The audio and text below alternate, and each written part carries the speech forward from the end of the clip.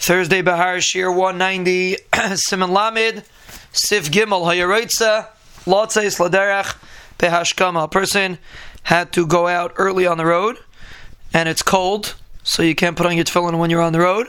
It's difficult. Nowadays it doesn't apply so much, but in those days it was cold outside, so it was difficult to put on your tefillin. Menicham, you can put them on early. When it reaches the zman, you mashmish behem v'yivarech. You move around the tefillin and then you can make a bracha.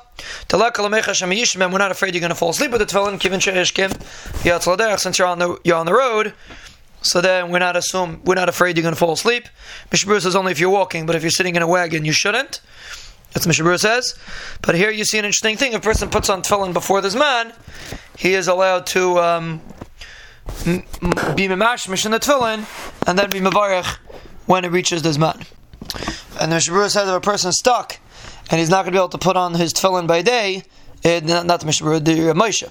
Moshe says if a person is stuck and he's not going to be able to put on his tefillin by day, so he's allowed to put them on. If he gets up early in the morning, he's allowed to put them on even before the zman of tefillin, because we're not afraid he's going to fall asleep.